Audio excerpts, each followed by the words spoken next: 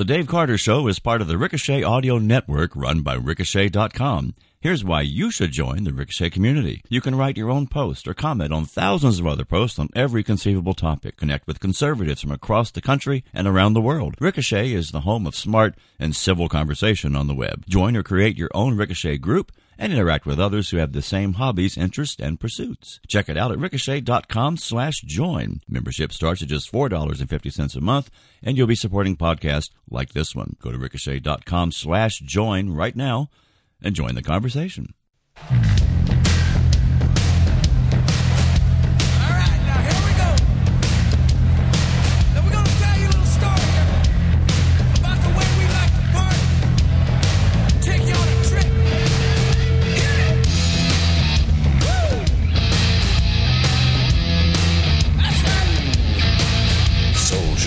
Storyteller, historian, hellraiser. It's Dave Carter, and this is the Dave Carter Show. Well, we're bringing the A-list and the A-team to the program today, featuring Pat Sajak. There'll be a mystery guest to scan the political horizon, and back to join in the fun is my friend Sidney J. Michaels. Lots of laughs and lunacy straight ahead. I'm Dave Carter. I'm a retired military veteran with 3 combat tours in the Middle East, a year spent in Korea, and a few other vacation destinations. I'm a former private detective, a former 18-wheeler driver with over 1 million miles driven across the country. But I spend my time these days writing and podcasting here on Ricochet.com, which is where I met and had the pleasure of getting to know Pat Sajak, who really is a good, down-to-earth guy, and we'll have the pleasure of talking with him coming up in a bit. We've got a mystery guest coming up as well, and I don't want to spoil all the fun of that. But first, it's always fun to welcome back onto the program my co-host for these many decades, for a long time now, and my partner in mischief, Sidney J. Michaels, who, when we last talked to her, had gone flying across the office, crashing down to the floor, landing right smack on her. Ask me no questions, and I'll tell you no lies. How you doing, young lady? What's going on? Trying to still find that part that flew on the other side of the building.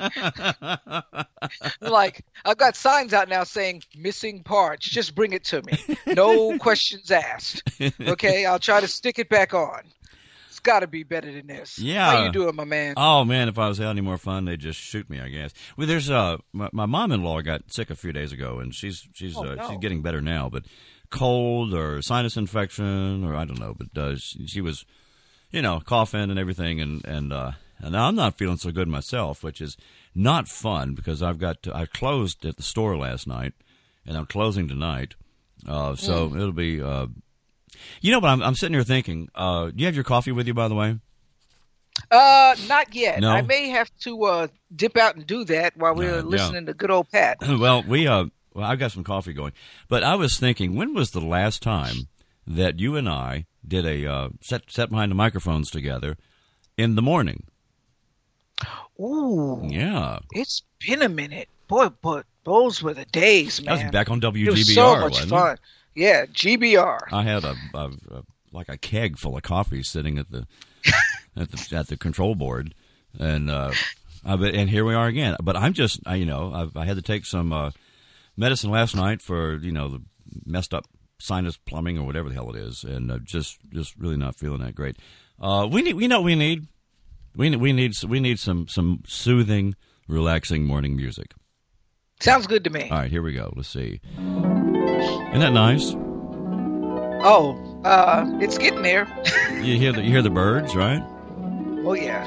I always wondered what exactly the birds have to sing about at 5 o'clock in the morning, but that's just me.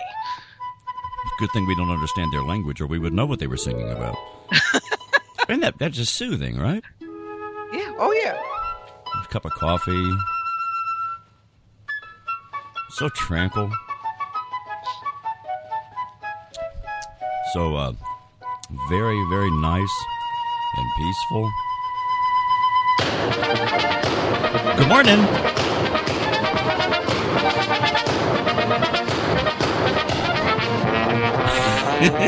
So we go from waking up to jumping up.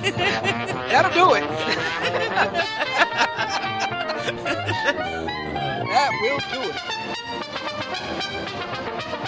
it. So there we are. Oh, what were they? He kicked the bucket at the end. Oh, well. So how are you feeling? I know we were going to do this a few days ago, and then you were just feeling awful at that point. I assume you're feeling better today? Well, I'm getting there. I'm not 100%. Trying to work towards that big number. It just takes so long to heal when you've got tissue damage, soft tissue damage, cartilage, tears, whatever. The way the body works, it's just it wants to take its time to do what it's supposed to do. Yeah. So we kind of got to have some patience along with it. And it's wearing a little thin because I want to get moving the way I used to. And so we'll see. Yeah. I ask for your love, prayers, and vodka. I mean, love and prayers. Whiskey's better. During this time during this strange time. Yeah, I understand. Yes. Well, you got all of that. Love, prayers, the whole deal. When I messed up my back, I mean, it was just, it was a pinched nerve, 2 herniated discs in my back, and I was just done. I was done for a while, and it's just miserable. So, hope you get better soon. So you as well. Yeah. Well, if I'd been better off if I'd just fallen and landed on my head, it wouldn't have been as difficult then, right?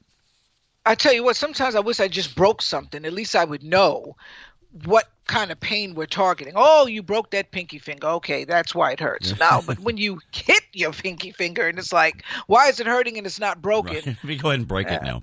Yeah, just go on and break it and get it over with, okay? Right. So when do you start your Christmas shopping?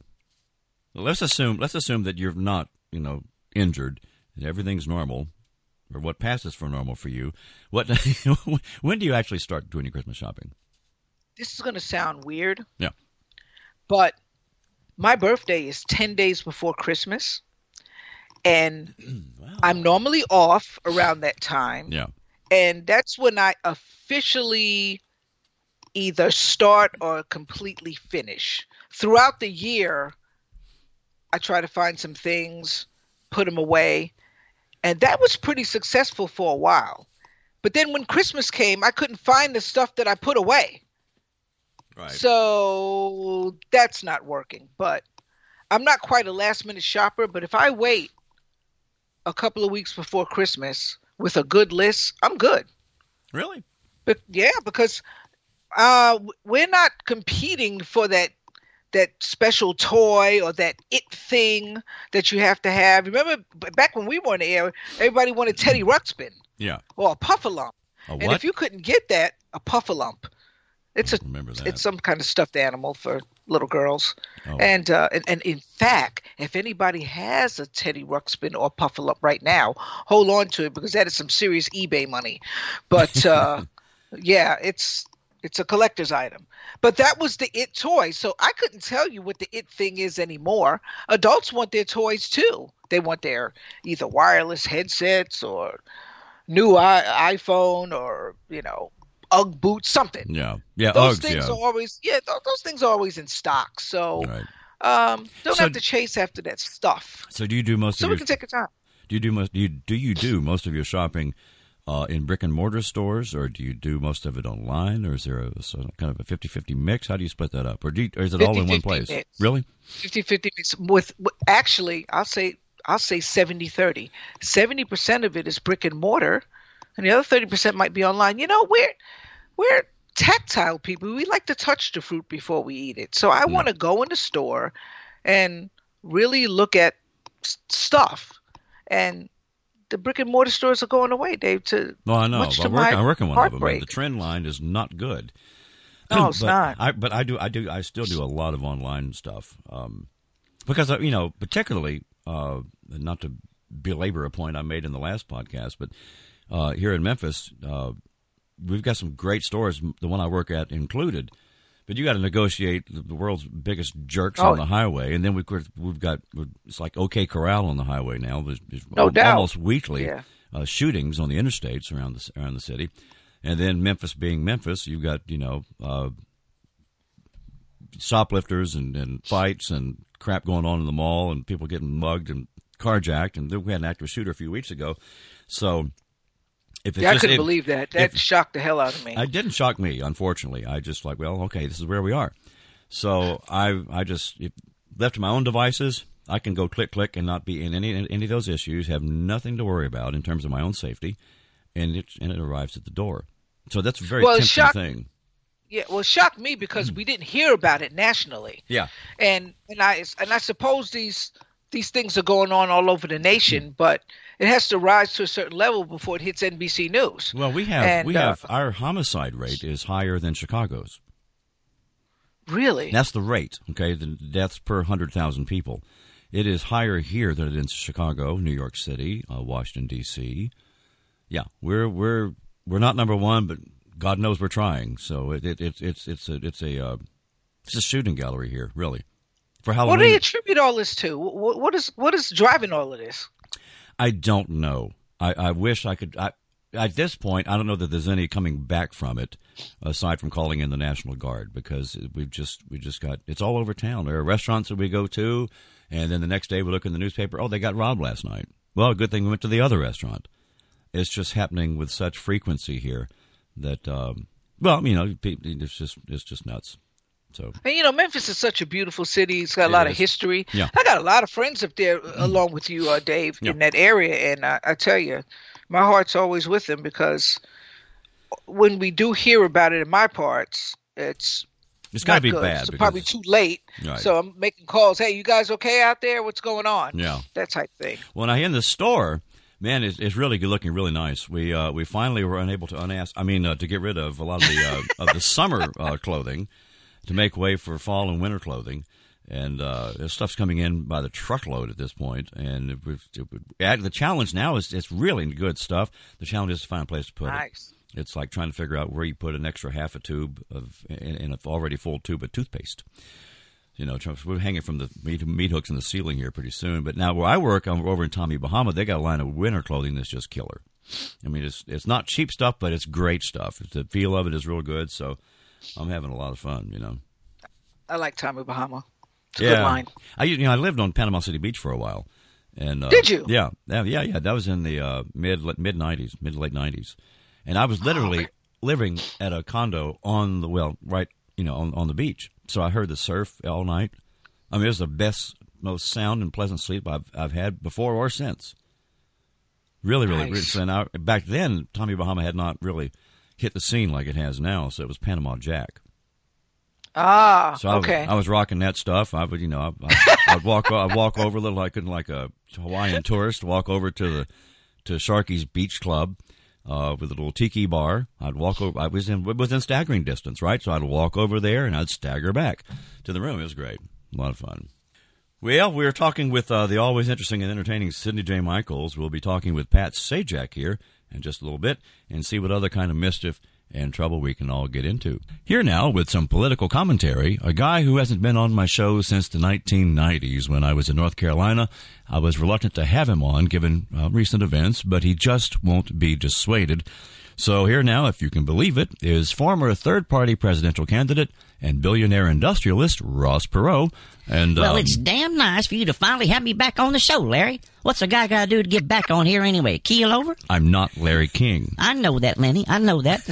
But look, I understand your reluctance. After all, I guess you figure one dead guy on the show is enough, right? Well, guess again, Lucy, because I'm back with more energy than Bill Clinton in a room full of pom-pom girls at an intern orientation.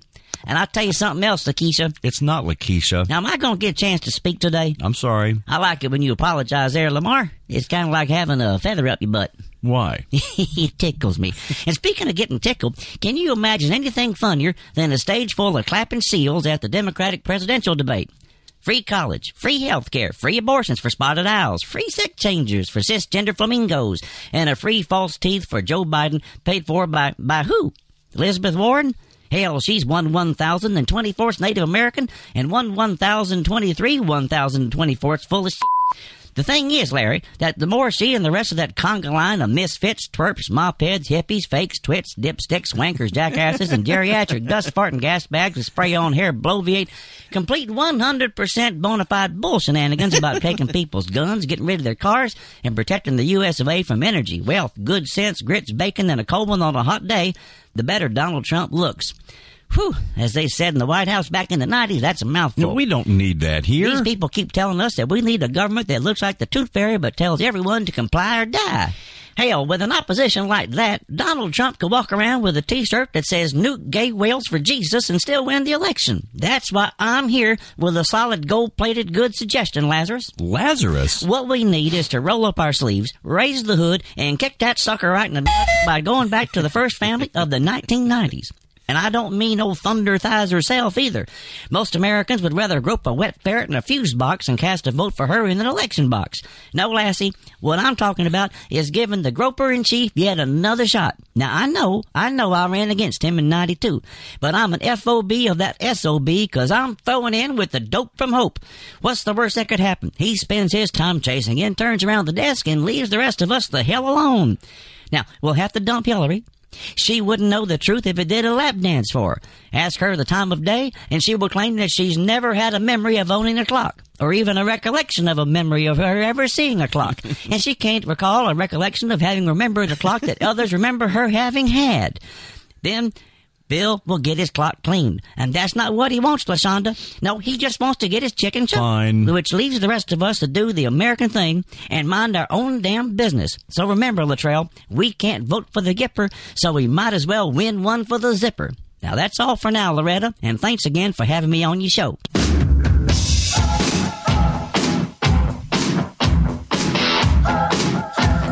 Ross Perot.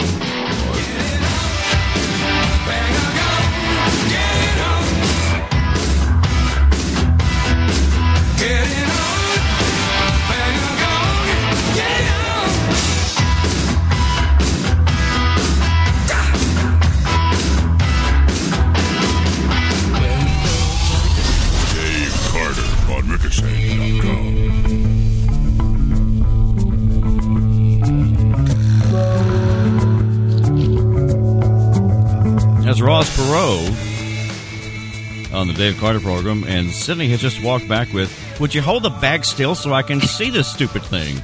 It's oh, those are good. Why don't you send that Milano? It's Pepperidge Farm Milano. Send me one as an just over text, will you please? I certainly will. All right. What now? These are the orange flavored ones. Oh, okay, that's good. Well, folks, I got an update for you from the last podcast. I spoke with, as you'll recall, Pat Darbon, my Cajun chef friend back home in Louisiana, down on the bayou there in Lake Charles, and she is now scheduled to be on the Today Show to demonstrate to Hoda and millions of other folks how to pass a good time while doing some good cooking on the bayou. And she will be on the show doing a cooking segment on December 12th. That's December 12th. So, folks, mark your calendar, set your alarm clock, put it on your smartphone or stick it wherever it is you need to stick it so you remember. This lady is fantastic. She's got a good heart, great sense of humor, and she can cook like nobody's business. So that's December 12th on NBC's Today Show. You know, I ordered from her some of this Creole seasoning. Can you see this, Sydney? I know the folks that are... Yes. It's called Pat in the Pot Creole seasoning. And bless her heart, she wrote on the can. She said, "To my friend Dave, love you, Pat Darbon." And they've got billboards of her up in Lake Charles now. And you get three. She sends you three of these things when you make an order of, and then she's got these drink glasses, an insulated wine cup, and like a tumbler, and she calls it her drinky drink, and it says that on the side, drinky drink, and I'm going to get some of those too, but. Cool. Yeah, you can put this, as she says on here. Let's see. You can enjoy my seasoning on meats, seafood, soups, casseroles, vegetables, toast. Danish cinnamon rolls. Just about anything. Here, put it. That's one hell of a seasoning. Oh man, you sprinkle this on your oatmeal and you have a good time. Anyway, she said she calls it the heat that's bon appetit. She said, so grab yourself a drink and get to cooking. That's what it's great. It's great. So, yeah, December 12th. So there we are. I talked with my friend on the last podcast, Joel Valdez, on talking about cooking and to see what he cooks. He does pasta, Italian foods. He actually made pasta from scratch. He said he'll never do it again, because it's just not easy. And I stipulated that I'm surrounded by culinary experts here, so I have no desire to submit my work for criticism. So there'll be no critiquing of my stuff here. I do a PB&J, and I go sit down and eat it. But how about you? Do you do a lot of cooking? I do. Not as much as I used to, because we cook big pots. We cook a lot. Oh, and then I find myself eating half of it. We eat half of it, and the next thing you know, it's gone. But I like to cook because the leftovers. Some dishes I make takes better the second day with the seasoning and all that stuff. Just really just gets in there and tastes really great. But I do like to cook. It's kind of a soothing thing, you know. Mm-hmm. And they say cooking and eating is love. So yeah, I get that. Yeah. You know what I mean? Yeah. I remember that from my grandparents, especially. You know, my mother's mom, man, she could make a pot roast that you could eat with a spoon. Ooh, oh, yes. Lord, it was just unbelievable. Yes. And you look at it and it falls apart. And, of course, my Cajun grandmother did the gumbo, you know, all that stuff. So. Yes. Cool, man, that's good, yeah. What were your favorite foods growing up? My favorite foods growing up was a lot of chicken, fried, baked, however they want to make it. Collard greens, cornbread. If I had to be marooned on an island, I'd need those three things to go with me, and I would be just fine. Yeah.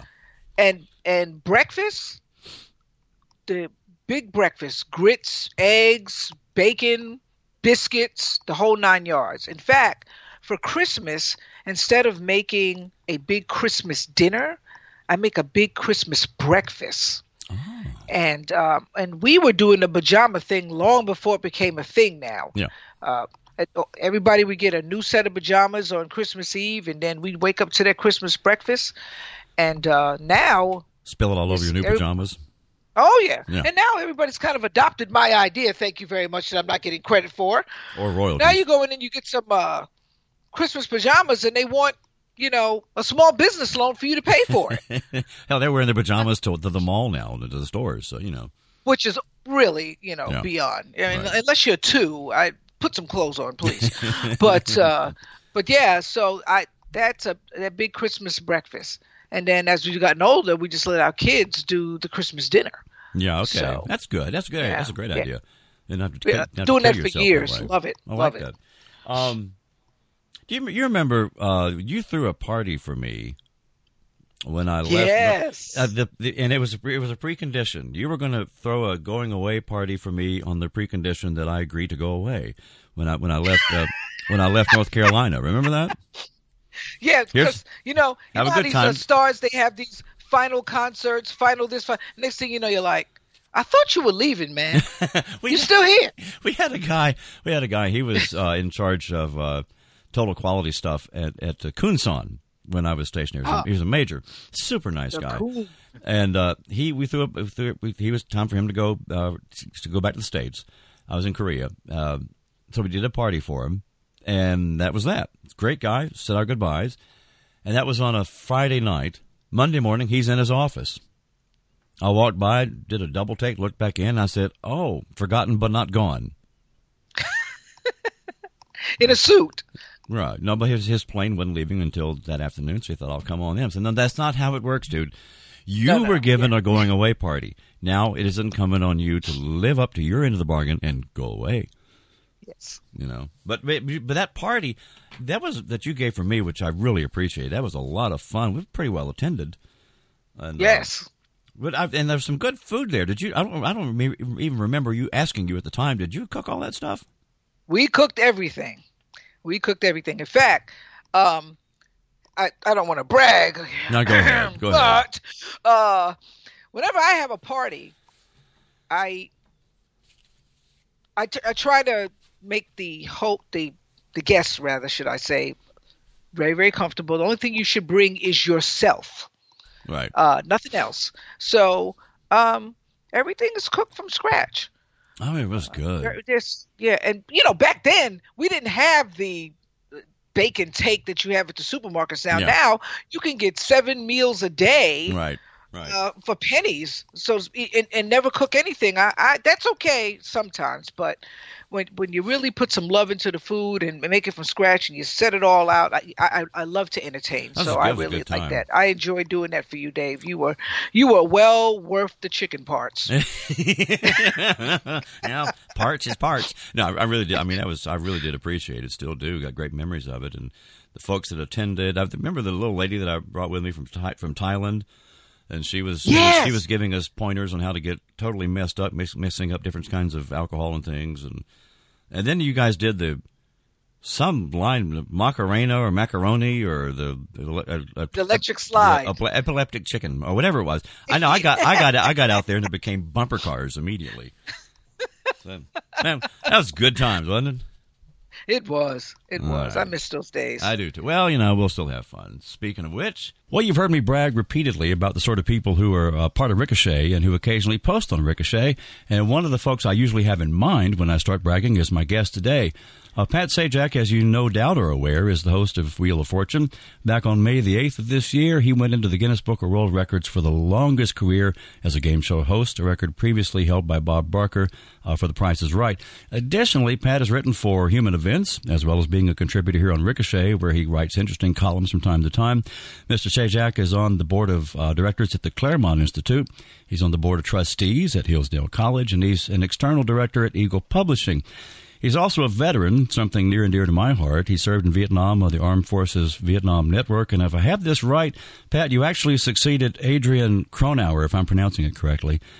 You are, and you're not. Okay. I mean, I did, but not directly. There were 2 or 3 guys in between, but I was part of that lineage, yeah. That's fantastic. Well, first, welcome to the program, sir. Thank you, Dave. It's good to talk to you. It's been a good while. I've been really remiss in my Ricochet duties, and frankly, the reason is just the temperature of the country is so hot, and people are so annoyed, and it's so difficult to remain civil, as is Ricochet's goal, and it's increasingly difficult.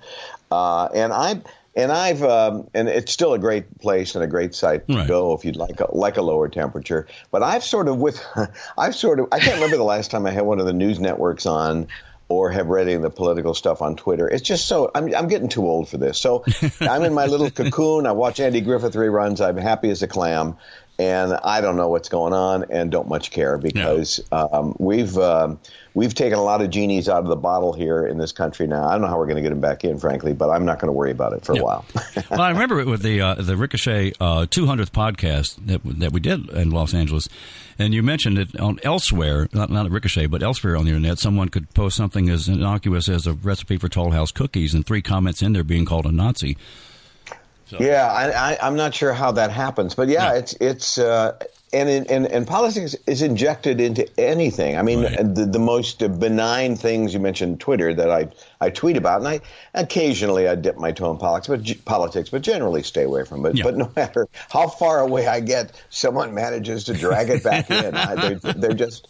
They can't help themselves. Yeah. Well, let's take a break from that for a minute. And I'm just curious, is there ever a kind of a lull in the taping of Wheel of Fortune so that you have a bit of a break, or is it a nonstop year-round vowel purchasing extravaganza you got going? Well, my life is one big lull, my professional life. Right. In fact, if you did in dog years, I've only done the show about 6 years. It is the best job in show business. Mm-hmm. And aside from the fact that it's fun and easy and all that for me, and they keep renewing the darn thing, the schedule is amazing. We'll do typically, for example, I taped the other day. I taped 2 days on Thursday and Friday. Wow! And we did 12 shows in those 2 days, and I don't work again for 2 more weeks. So it's my life is a series of 2-week vacations, and the taping. Even on the days we tape, they say that must be grueling, 6 shows in a day. Typically, we start about noon, and by 6 o'clock, I'm on my way to dinner. So it's I almost hate to say how easy a schedule it is. And it's actually been one of the great things for someone who had a family to raise with my wife to be able to be there for all the things, because we were able to do it because of this great schedule I have. So even bankers would envy those hours, right? Oh, it's funny when I'll do interviews with local entertainment reporter at a station, I start talking about my schedule and you can just see the green envy just pile up in their gullet, because, I've done that and you're there every day and you're, if you get a couple of weeks off, you're lucky. So it's really been, it's been fabulous. I know that the last time we talked, you mentioned your dad's having worked at a truck dock when you were a little guy, I guess. On the south side of Chicago, if I remember that correctly. The southwest side. It's sort of an industrial part of town, and he worked. He worked 35 years at Hennis Freight Lines, which is no longer in business, I believe. But it's funny. I distinctly remember him getting his 35-year pin, and he was very proud of it, and I can't blame him. Sure. It's a really tough job to work at it that long. And I swear to you, I remember thinking, it's absolutely true. And I knew then I wanted to be in broadcasting. I said, gee, to me, I didn't say it to him. To me, I said, this is really great, but I can't, luckily I'm getting into a business where I'm not going to have to do the same thing for 35 years. Well, we're in season 37 now. Yeah. So. Did you get your pen? They don't give me. I'm not even employee of the month there. I got to do something. Yeah, you should unionize. No, you probably already have. Actually, I do belong to a union. I belong to, I don't know what the performers union is called, but I belong to it, and a lot of our crew does as well. So we have union folks running around. You sort of anticipated my next question. So you were a little guy when you figured out that you wanted to go into broadcast work?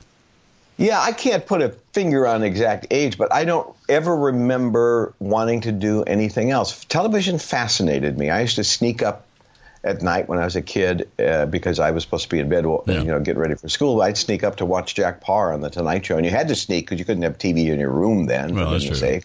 So you had to sneak to the living room, and I usually get caught and then sent back to bed. I don't know why it always held an appeal to me, broadcasting in general. And I did, honestly, even as I got older, into my late teens, when I knew for sure I was going to do that, I didn't even know what it was. I didn't even care if it was radio or television. I just liked the idea of talking for a living. It seemed like a fun way to live, and it turned out to be that way. I was the class clown growing up. I remember my dad telling me, Dave, you should really be on stage, and we have a stagecoach leaving town in a little while. I'm going to put you on it. Yeah, be under it. Right. Yeah. I guess I was too, but I tried to be. There are two kinds of class clowns, and I suspect you were not the first one I'm going to mention, which is the throwing spitballs at people and being disruptive, making little fart noises in my armpit, and a little bit. Yeah, I tried to be a little classier. I tried to be funny. I don't have a lot of yearbooks left, but I found one recently, and from high school, and the word that the kids kept using in writing their little inscriptions to me was witty, which is kind of an odd little word for high school. But I tried to be. I mean, for my teachers, I was not disruptive in class, but what I would frequently do is turn in two versions of a test to them, one which is the real one, and then one with funny answers. That was my class clownishness. I like that.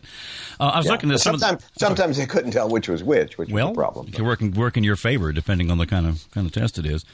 I was looking at some of the places where you've done radio work, and I see that one of them is just up the highway from where I am here in Memphis. You were at WSM in Nashville for a while, apparently. I was. After the Army, I couldn't get a job in broadcasting, and I ended up at a little station called, I couldn't tell you the name of it, to be honest with you. It was in Murray, Kentucky, a small town. Murray State University's there, southwestern Kentucky. Okay. And it was a 250-watt station. I was working for minimum wage from 7 to midnight playing rock and roll records. I was there about a year. I was about 25 years old, and I thought, my career is not going real well. And I put what little I had into my car, and rumbled up the road to the nearest big city, which happened to be Nashville. Yeah. And it took a few months of banging on doors, but eventually I got a job there, worked in television and radio. So, Nashville is really where it kind of started for me, certainly in radio, and my first television job was there as well. And I know that later on, in the mid-late 70s, I guess, you wound up at KNBC in Los Angeles doing weather. And I bring all this up because I'm curious to get your perspective on what sort of changes you've seen, not only in television programming, but in the sorts of things that audiences want to see in television. Do you think that the audience expectations have changed over time? I get, it's so, to bring it back briefly to our show, and then I'll answer your question more completely.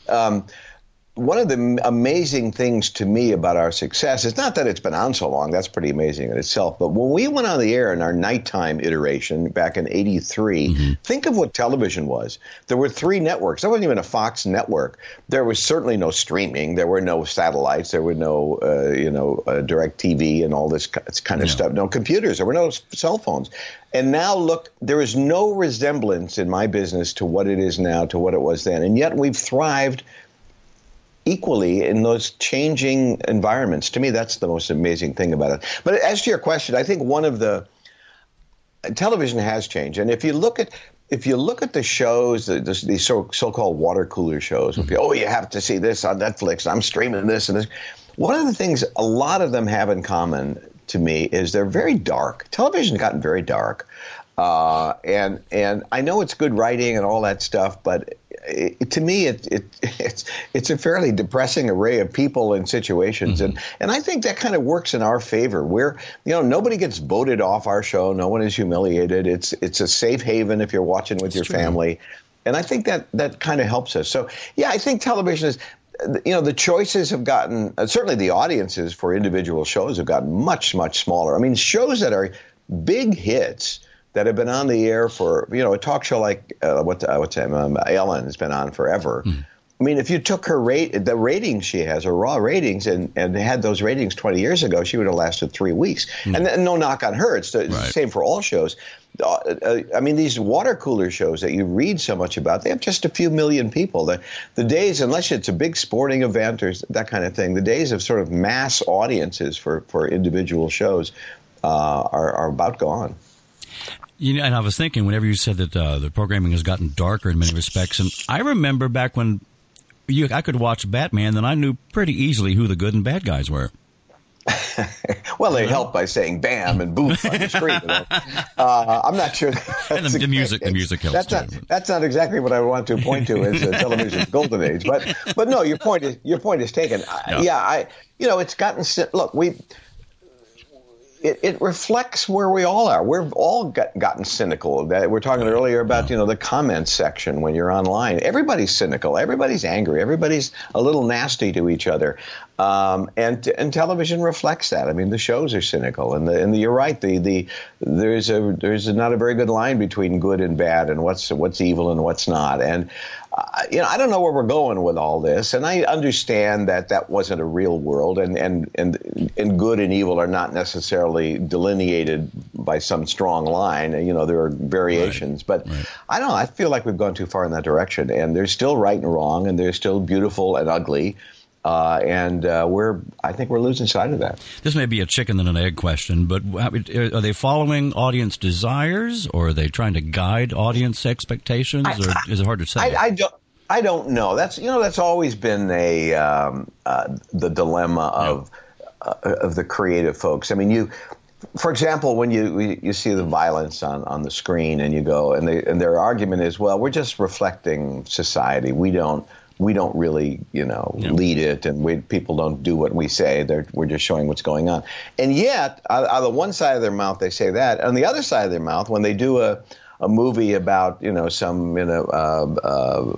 Philadelphia movie with Tom Hanks about AIDS or whatever, something that they deem to be, a worthwhile, eye-opening experience, they're handing out awards to each other. Look how you're influencing. So their argument seems to be you can only influence for good, you can't influence for bad. And I don't think you can have it both ways. No, I think it cuts both ways. That having been said, I don't think, in my personal opinion, based on absolutely no expertise, I don't think shows like Wheel or Jeopardy are going anyplace anytime soon. Do you?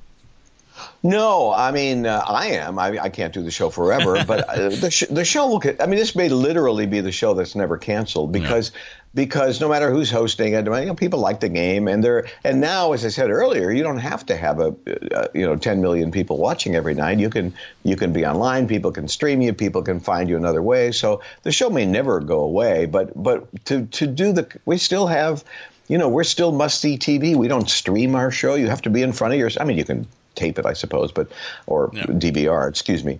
But generally speaking, you have to be in front of your set at dinner time, and people are, and they kind of like that. We sort of have become part of people's life cycles, and I hear from folks now who are watching it with their kids who used to watch it with their grandparents and that kind of thing. So it's a very evocative show in that sense. It reminds people, I guess, maybe of simpler times and maybe when people were nicer to each other. I mean, our contestants, are of varying skills, but they are invariably nice people. I mean, they root for each other. They care about each other. They don't get angry when they lose. There's none of that on our show. It's nice people having a good time, and that's becoming a rarity. Yeah, unfortunately.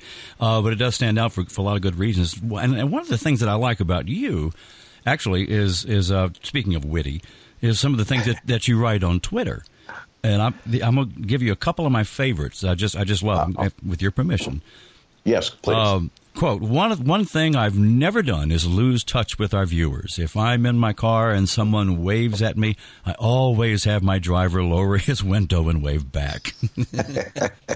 Yeah, people love when you are. I mean, that's obviously a self-effacing joke. You're making fun of celebrityhood, and people like that, and they know I don't do that. Yeah. But it's funny. We recently taped a show that was going to air the night before Halloween, and I said to Vanna on the close of the show, I said, there's something Vanna does every year, and it's so sweet, and I think people should know about that. Every night, on Halloween night, she lowers the voltage in the electric fence around her house, and it's really nice for the kids, So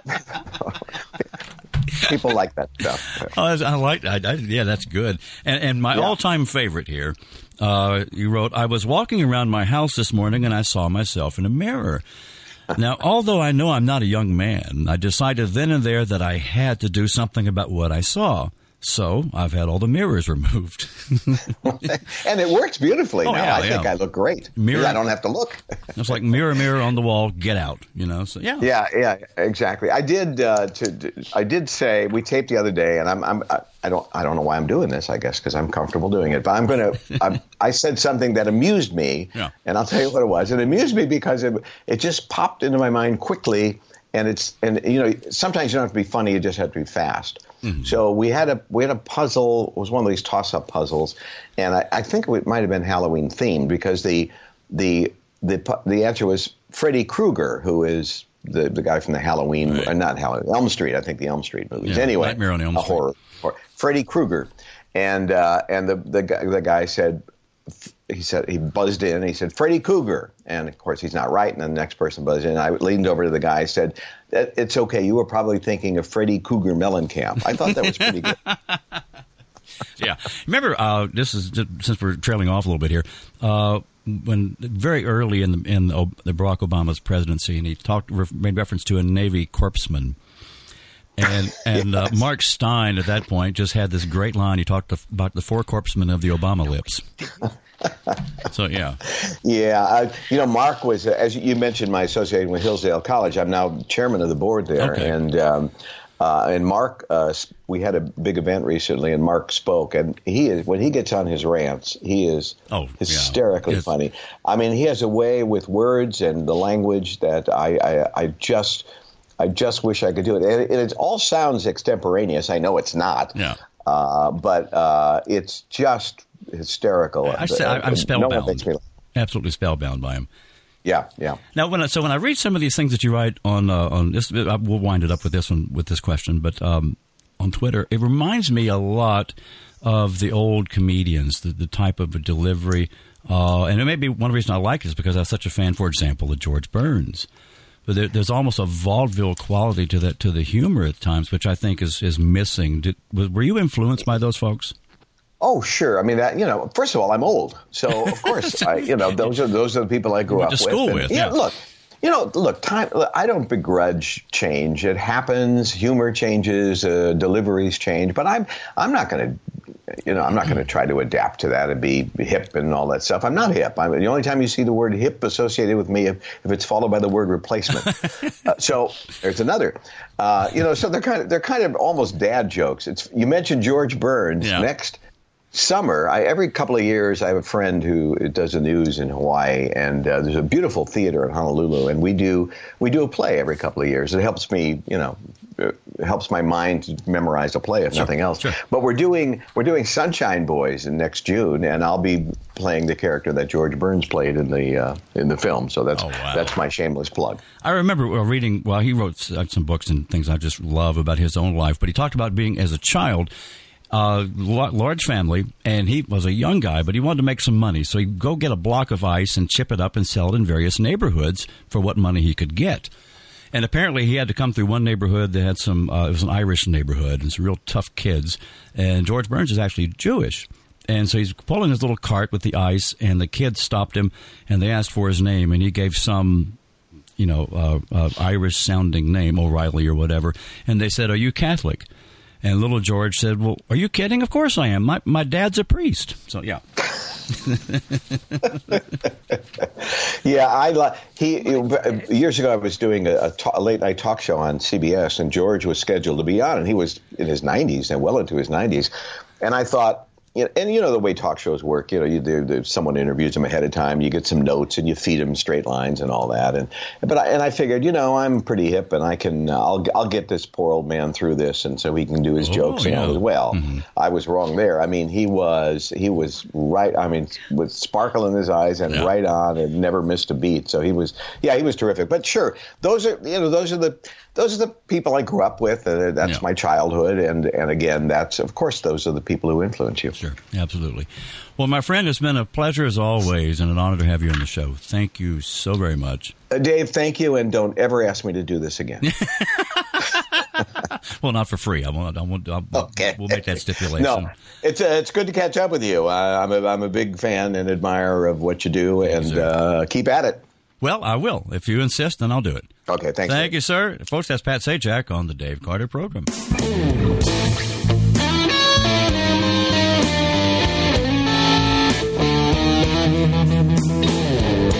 I'm a dangerous man. I used to have some wicked ways.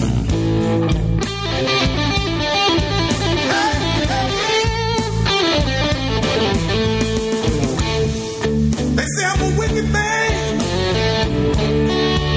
I admit I got some wicked ways.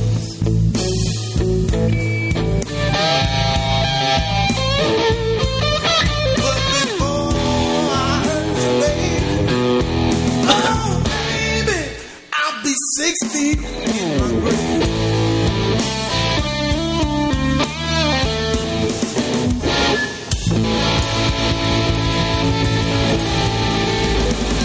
It's Dave Carter on Ricochet.com.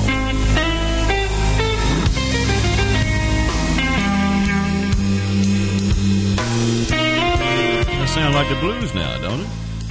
Oh, yeah. So if you Now, joined let the blues. Yeah, man. Well, this is Memphis, man. We got blues. Hey, So, works for me. have you joined the fun over at Ricochet yet? We're reminded of a lot of things these days, including the fact that we have limited resources. And one of the resources that is necessarily limited is your time.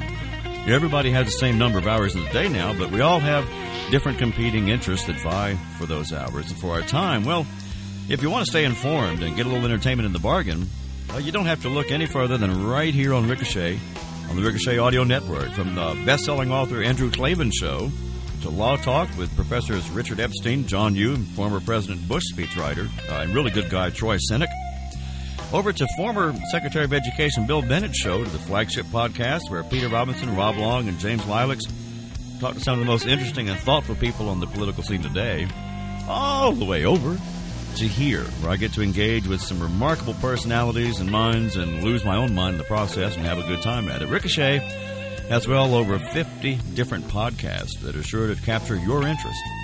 And here's the deal, folks. If you want to interact with the podcasters themselves, well, for $4.50 a month, you can do exactly that. Not only that, but for $4.50, you can have total access to the website and comment and or interact with some truly brilliant pundits and commentators when they post their columns. And check this out now. For 50 cents more a month, $5 whole, you can write your own columns and essays and see them published. on one of the most influential and widely read sites on the web. Ricochet is read in some of the highest offices in the land, which gives various movers and shakers the chance to read for themselves what normal folks are thinking and what they're concerned about. It's not a bad deal, is it? $5. So head on over to ricochet.com/join to learn more about how you can be part of a growing and dynamic community. Again, that's ricochet.com/join, and you too can join the conversation.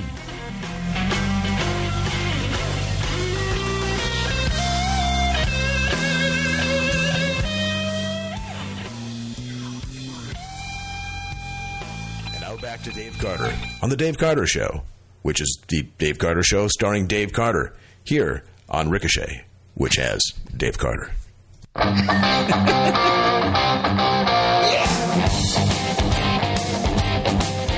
Glad we got that cleared up. Oh, yeah. That's James Lilacs, man. He's fantastic. He does the intro for us and some of the sound bites. And this stuff is spontaneous. It just all springs forth, and he's hilarious. He's on the flagship podcast, by the way, which he's a great. We're going to get him on this show one day, if at all possible. He's got good pipes. Yeah, he does. He does. Well, so what do you think about the conversation with Pat Sajak? Pretty good? It's really good. Really good. I didn't know that he was in radio back in the day. Oh, yeah. That was some good information to know. He did the whole Good Morning Vietnam and all that. You know, I did like how he pointed out the darkness of how our shows are going these days, and it got me thinking. I said, he's kind of right. I thought about we've had some good entertainment for sure in television and radio and the theaters. Yeah. But when you think about just some of the titles, some of the TV shows, a couple of them come to mind, like Murder One, Homicide, Life on the Streets, Cops, Criminal Minds, The Dead Zone, Death Valley. What do you pick from? So watch that and go to a birthday party, right? Yeah, it's like I'm motivated now. I've watched my top 5 cop shows and I'm ready to go. Yeah. But and then you've got your good comedy shows too. Right. But yeah, he's kind of right. We do need to lighten up a little bit. Entertainment is supposed to entertain, right? And I think he's right about his show Wheel of Fortune. I think that show can go on forever. Oh, it's iconic. I didn't talk to him about this time, and I don't know if you're aware of this, and I hope I'm not stepping out of turn in sharing this, but a very, very dear friend of mine from back in Panama City, his name is Paul. His mother was a devout, just a huge fan of Wheel of Fortune. And she went in for what was supposed to be a routine surgery years ago, and she didn't come out. They lost her during the surgery. And I let Pat know, just offhand, this guy's mom really loved your show, and they're having a memorial for her tonight. And he was kind enough to send along a nice message to my friend Paul about offering condolences. And then when Paul went to Los Angeles, Pat arranged for him to be able to attend a taping and to get the VIP treatment. And he met with Paul, and and Paul was just blown away how down to earth the guy is, and how kind he. I mean, he really is one of the good ones, He is. But, and he's very blessed, too, when you think about it. Oh, yeah. Because that show, Vanna White, the way it's endured. Right. There's very few jobs you can say these days it's going to go on forever. Yeah, that's true. Like that. I mean, other than the professions, the doctors, your lawyers, those type people. Yeah. But that's it's pretty amazing. And it's good, clean fun. Right. It really is. Exactly. I agree with him with that. That was a good segment. I could good. Thank you, and thank him. He was fantastic. He makes it easy. I just lob him up, and he just makes it sound wonderful. And I couldn't help but commiserate with him a little bit when he talked about stepping back from the daily bloodbath and political commentary and Twitter and all that. And that's what I've done. That's what I've done with this show. Leading up to the 2016 election, I was writing pretty regularly about things, and I had a misunderstanding with a good friend. It's all good now, but he had asked rhetorically in the course of our exchange on social media, what have you done for your country lately? Now, he meant that as a rhetorical question. I took it personally. And so I went through a list of some things I did in the military. So I've done quite enough, thank you. And he was quick to say, I didn't mean you personally. But I was like, I those kinds of things. And sometimes they're not always a misunderstanding. I'm like, no, I'm not going to do this. I'm going to step back, and we're going to have a little bit of fun with this program and not get into the the chainsaw massacre that happens every day on social media. So, understandably so. Well, back here at the ranch, meanwhile, what's happening in your world? Is this transition to Windows thing done where you work, or is it are you still a work in progress, or what? Still a work in progress. We're about 85% there. I think we're going to be on target by the 1st of January. Okay. So that's a good thing. And, daylight savings time rolls back tomorrow. Tonight. So we go back to standard time. I kind of wish it was standard time all year round. Some people want daylight savings time all year round. I like standard time. I think if you stick with it long enough, you're not going to know the difference. Right. Honestly. Right. Yeah. So, but yeah, we got to do all of that. Go around, and since I'm a clock collector, I've got to go around and change all the times and all of the 6 million clocks I have in the house. It's like, oh, she's touching me again. Now she's getting ready to roll me back. When I was working at the watch repair shop in Panama City, every time there was a time change, the local TV station would come out, and because we had clocks all over the wall, and we had to change them all. So they come out and talk to us about, and half the day after the time change is spent in that shop changing people's watches for them. Some of the digital watches, they don't know how to change the time, and so they come in, will you do this? So we get a lot of practice doing that kind of thing. So I remember those days. Oh, yes. Well, and of course, the holidays are coming up for in the world of retail, so we have the annual running of the customers here pretty soon. And now it's the weekends of the craft fairs. Do you ever go to any craft fairs? I did before I got to working in retail, but invariably they happen on weekends that I'm working. So my wife goes, and she enjoys it, and she's actually going to get into some craft work here pretty soon, I think. So. Oh, that's cool. Yeah. That's cool. Yeah. I did that from time to time. It's another soothing hobby. It's really nice. And I love the craft fairs because I like the unique things that people come up with. So I always try to find that one or two thing that might say, hey, this is kind of cool. But, yeah, I love it. You know what my soothing hobby is? What's the name again? Do you know what my soothing hobby is? Your soothing hobby. I'm doing it right now. Is that right? That's right. Talking with you, podcasting, and having fun. That's my soothing hobby. Well, I can get with that, Dave. All right. Well, I'm glad. And I'm glad you're feeling better. Thank you. So I'm going to get there one day. Not today, but one day. I wish this could last forever, but I got to go to work. So, gotcha. But I understand completely. So it's time that we take our leave of this program, at least this time. This has been a fun program, I think. I've enjoyed it. I did too. It's always good talking with you, Dave. Thank you. Always good. What a sweetheart. Sydney, as always, thank you so much for taking the time out of your crazy schedule and the fog of pain meds to join the craziness over here. I really appreciate it. And my thanks to Pat Sajak, of course, for agreeing to appear on the program and for sharing so many of the wonderful insights that he's got. Always a treat. He's a consummate gentleman and, like I said, generally one of the good guys. And thanks to the usual cast of characters. God help us. And as always, with very special thanks to you, the listener, I am Dave Carter for Ricochet.com.